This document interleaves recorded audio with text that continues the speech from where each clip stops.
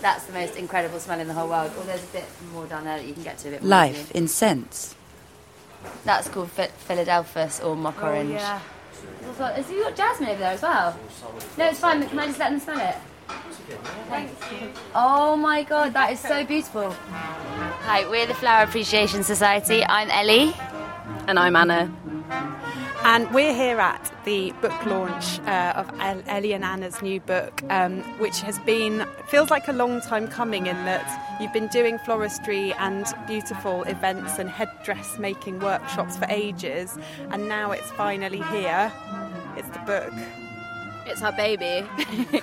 It's our wedding day. And our baby's born. Everything all in one go. Yeah, the book is called An A to Z of All Things Floral, and it's kind of like a sort of flower recipe book, kind of. It's got like lots of illustrations in and how-tos and basically how to make flowers sort of in our style, I guess. But then because it's an alphabet, we've been able to play around with different flower themes. Like we've got a market boy, then we go to New Covent Garden Market every week, and we've done a bit under M for market boys, and we've got S is for scent, and so we talk about flowers with scent. So it's been really lovely to have a dalliance, if that's the right word, into all things floral. Today we're getting things for headdresses. We're doing 2 workshops. So tonight we're doing a workshop, and tomorrow night we're doing a workshop, headdresses. And so we're buying things to, they're workshops rather than, sometimes we go and make them for people, but tonight they're going to make their own. So we've got a lot of English stuff, which is really exciting because it's the best time of year for getting stuff from England as well as elsewhere. So we've got Astrantia and scabious and oregano and some roses, and then we've got a lot over at Pratley's, who's the English kind of specialist. So we've got some pinks, which are really old-fashioned, a bit like carnation-y flowers, which are great in headdresses. We still want the nicest carnation, but it is something we wouldn't.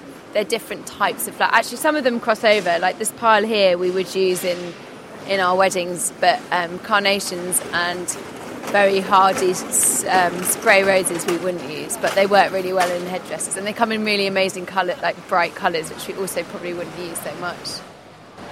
The headdresses started at Port Eliot Festival a few years ago. We got asked to be there and realised how infectious it is, and like how much joy it brings to people. And so we've carried on. We do lots of events, and we do lots of hen parties and festivals and all sorts of things. So we definitely feel like we do a lot of that. I think the key we find with the headdresses is that they're always a free gift. So whenever we work for someone, a client brings us on and pays for it, and it's a gift, and then people love it. I think if they started paying for it and the flower fell out, then it would be a different thing. But and they look good on everyone, however young or old you are. They're ageless. Yeah. The bar guys have got some on. Yeah. Joe, can you put one on? You need to get Joe needs one. Yeah, absolutely. Actually, you do. I think our style is very much letting the flowers speak for themselves, as natural and loose and wild, with lots of foliage and lovely. We use British flowers as much as we can. Tonight, in celebration of British Flower Week, which is actually next week, we've started it early, and all the flowers that are here are British flowers, supplied by our growers all around kind of Oxford and Kent. And so I think tonight resembles our wild natural style as much as it can, because it's all British. I didn't say this again, but it all flew out. Everyone loves the English stuff, don't they? These ran a honeypot. That's how we met you, actually. Yeah. We heard rumours that you had English. Yeah, and stuff. Me and Eric, because we come from Austin, isn't it, to work on here. Yeah. They made over this stuff that we thought was ready for the bin.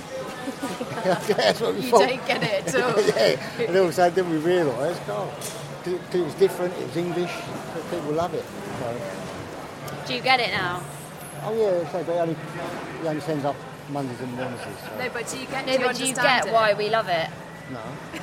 You do. No. Surely you do, because it's like different. No. I've had me go on and cut it.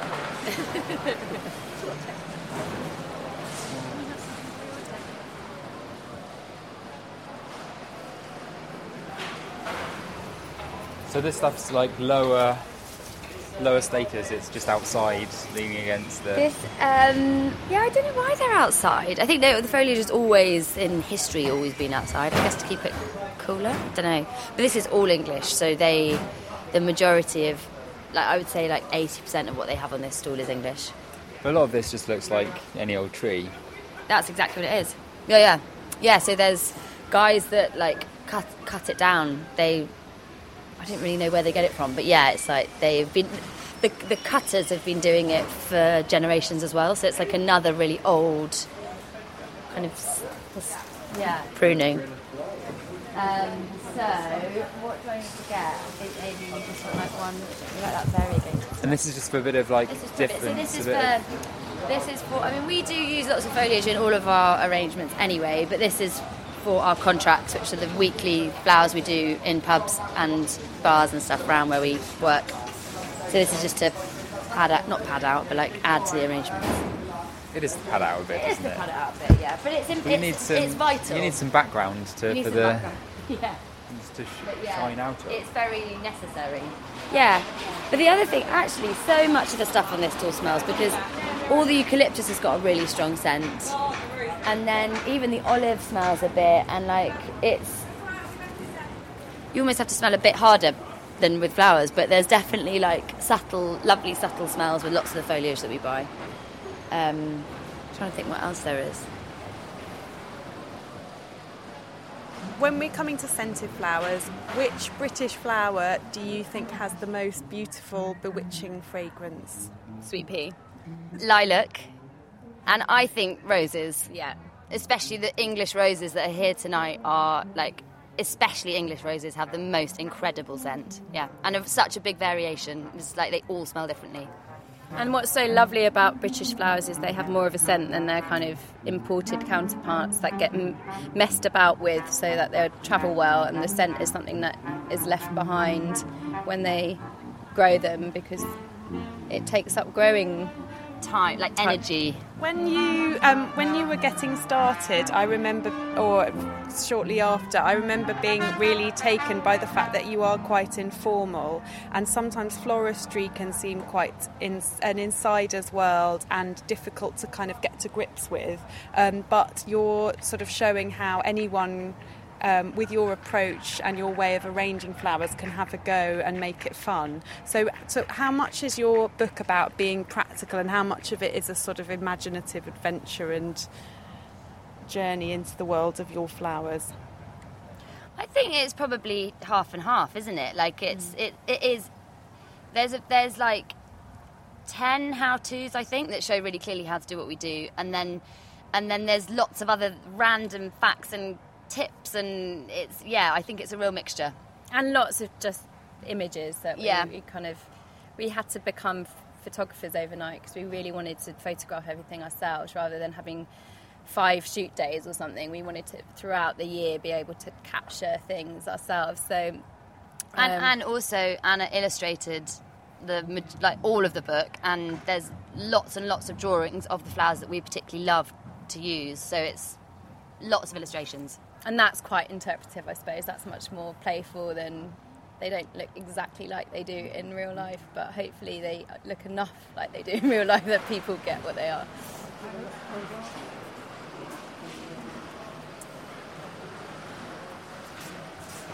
The really keen florists get here at 4. The ones who live... I reckon, some of them. Really? We're here at 3 sometimes, I think. I think it only really starts getting open at 4. It's early. This is quite late. Like, you need to be here earlier than this, really, to... Like, if we had big weddings, we'd want to be here definitely by 6:30. Yeah, and I think it's quite intimidating for... If you're just a normal person coming in to buy, it's so about building relationships with the people that you buy from, and then they sort you out, and you sort that, you know, like, it's a mutual... I think if you just come in and you try and buy something, you won't get a good price, you know, probably. Like, it's a bit of a... You have to put the time in a bit, don't you? Yeah, I think also I remember when I first came here, I think one of the most intimidating things is that nothing's got prices on. So you can't just pick something up and buy it. You have to go and approach someone and ask them, and they might be really busy and see that you haven't been here before. I found that really intimidating. And you don't know what you're talking about, so you're a bit easy to kind of... And on specific stalls, you've got the person you go and see as well. Yeah. You've got your trader. So Punchy here is ours. What is your favourite smell, full stop?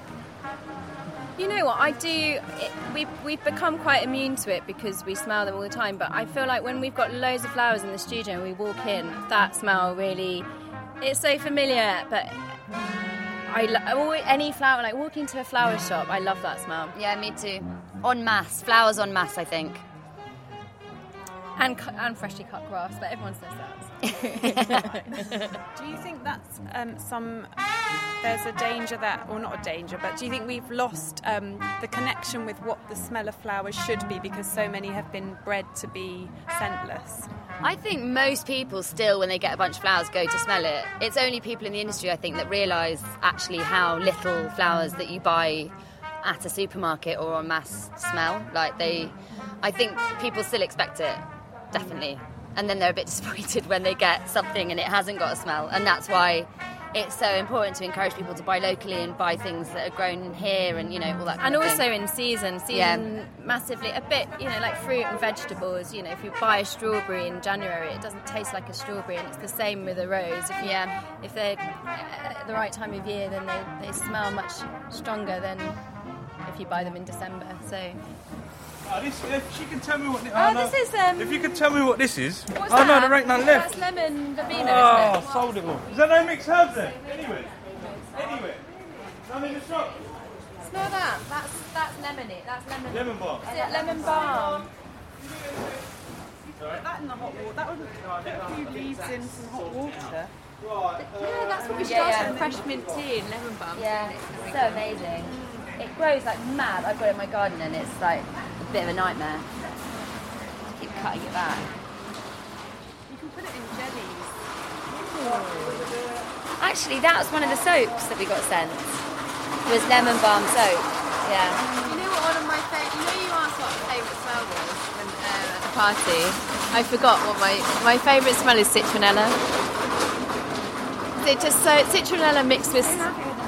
So I remembered it. Citronella mixed with sun cream is my favourite smell. But I think it reminds me of being somewhere hot and you have to put something on because there's mosquitoes, but you've got your sun cream on still from the day. Yeah. What smell is this? Oh, that makes the water smell. So I always put a touch of bleach in it.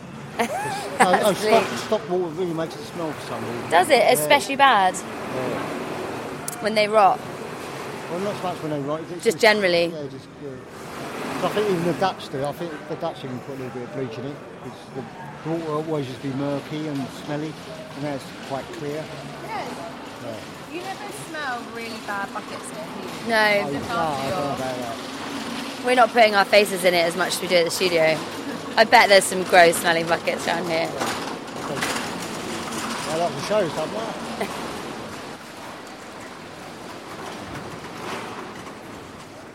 I think it is one of the best jobs in the world, don't you? Hate to say it.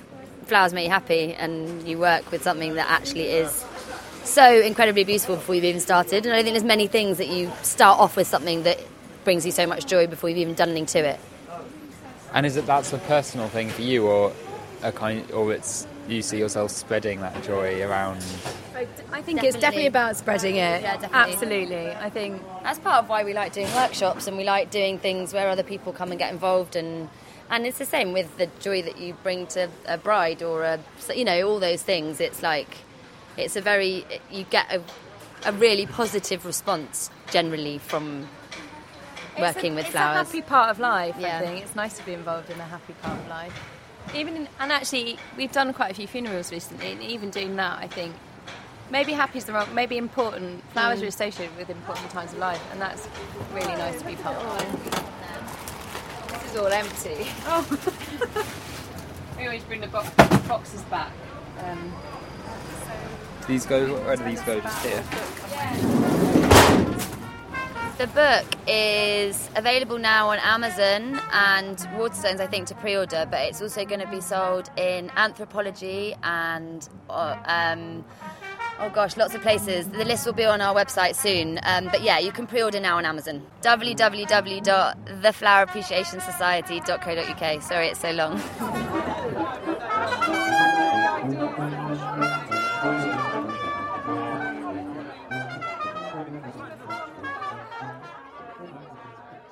Life in Scents.